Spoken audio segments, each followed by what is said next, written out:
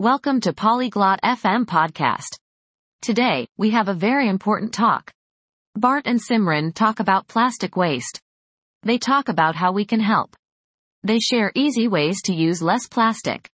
They talk about recycle and reuse. This talk is good for our home and our world. Now, let's listen to Simran and Bart.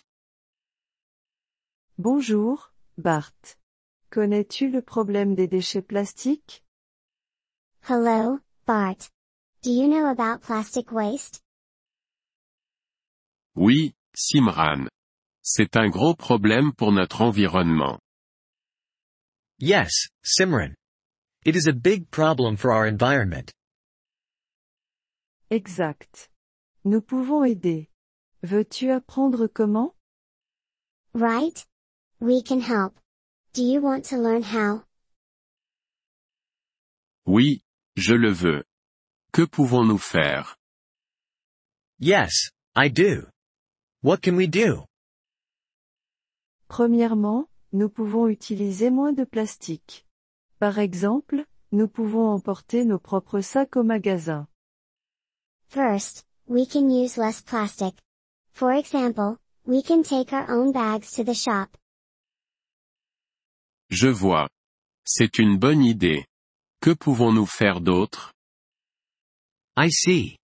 That's a good idea. What else can we do? Nous pouvons recycler. Nous pouvons mettre les bouteilles en plastique dans la poubelle de recyclage. We can recycle. We can put plastic bottles in the recycle bin. Ça a l'air facile. Autre chose? That sounds easy. Anything else? Nous pouvons aussi réutiliser. Nous pouvons utiliser à nouveau les contenants en plastique. We can also reuse. We can use plastic containers again. Réutiliser, recycler et réduire. Je comprends maintenant.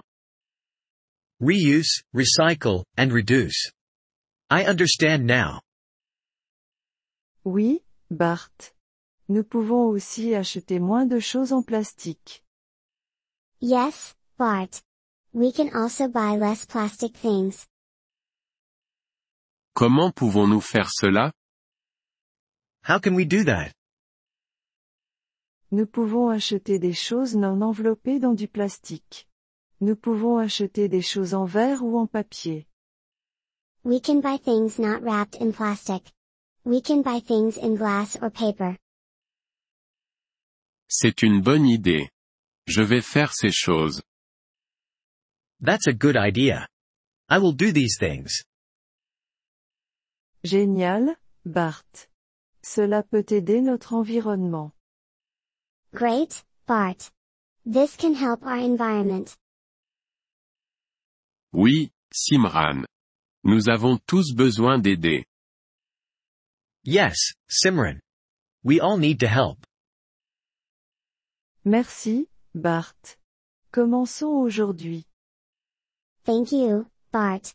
Let's start today. Oui, commençons. Nous pouvons faire une différence. Yes, let's start. We can make a difference. Thank you for listening to this episode of the Polyglot FM podcast. We truly appreciate your support. If you would like to access the transcript or receive grammar explanations, please visit our website at polyglot.fm. We hope to see you again in future episodes. Until then, happy language learning.